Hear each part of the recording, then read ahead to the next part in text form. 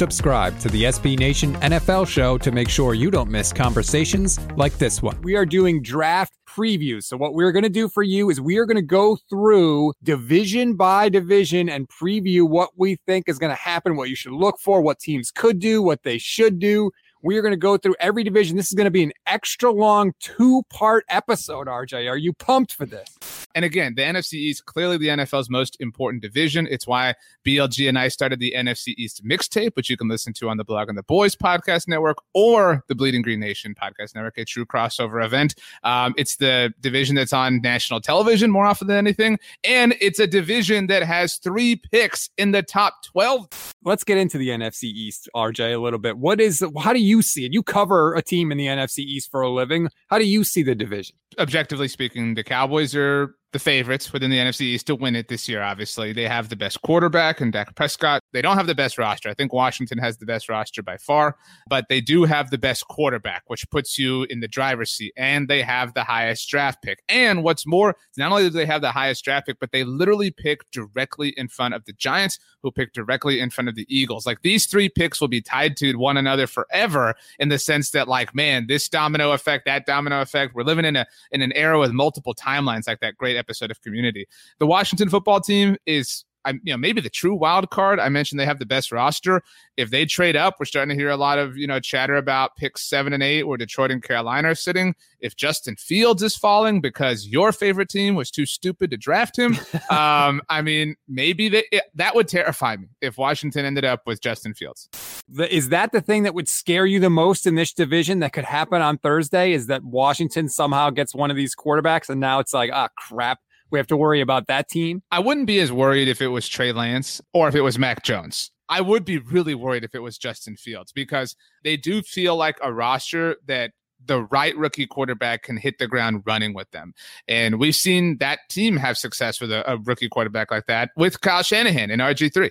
And so I'm not saying like that effect would happen, but that defense is so good. And I think if anything, they could have, not that their defense was great, but like a 2016 Cowboys year where Dak Prescott was like the right quarterback to kind of guide that ship. Without question, the worst possible fear. I think the second worst is maybe the Eagles getting some sort of Godfather offer and picking up even more draft capital for the future, although that does seem impractical given that the Cowboys and Giants are right ahead of them.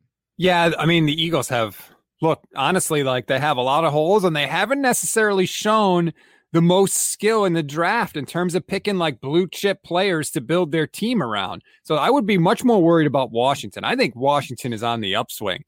Let's go to the Giants now. I think a lot of Giants fans say, hey, our roster is not as horribly barren as people like to think it is. It is.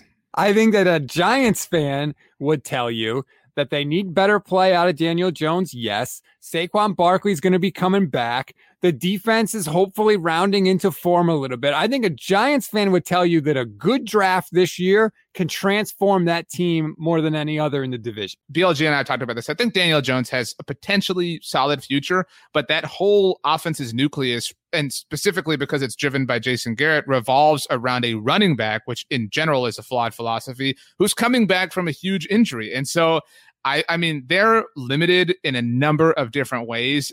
Okay, so let's go to the last team that we haven't really talked about, and that's Philadelphia.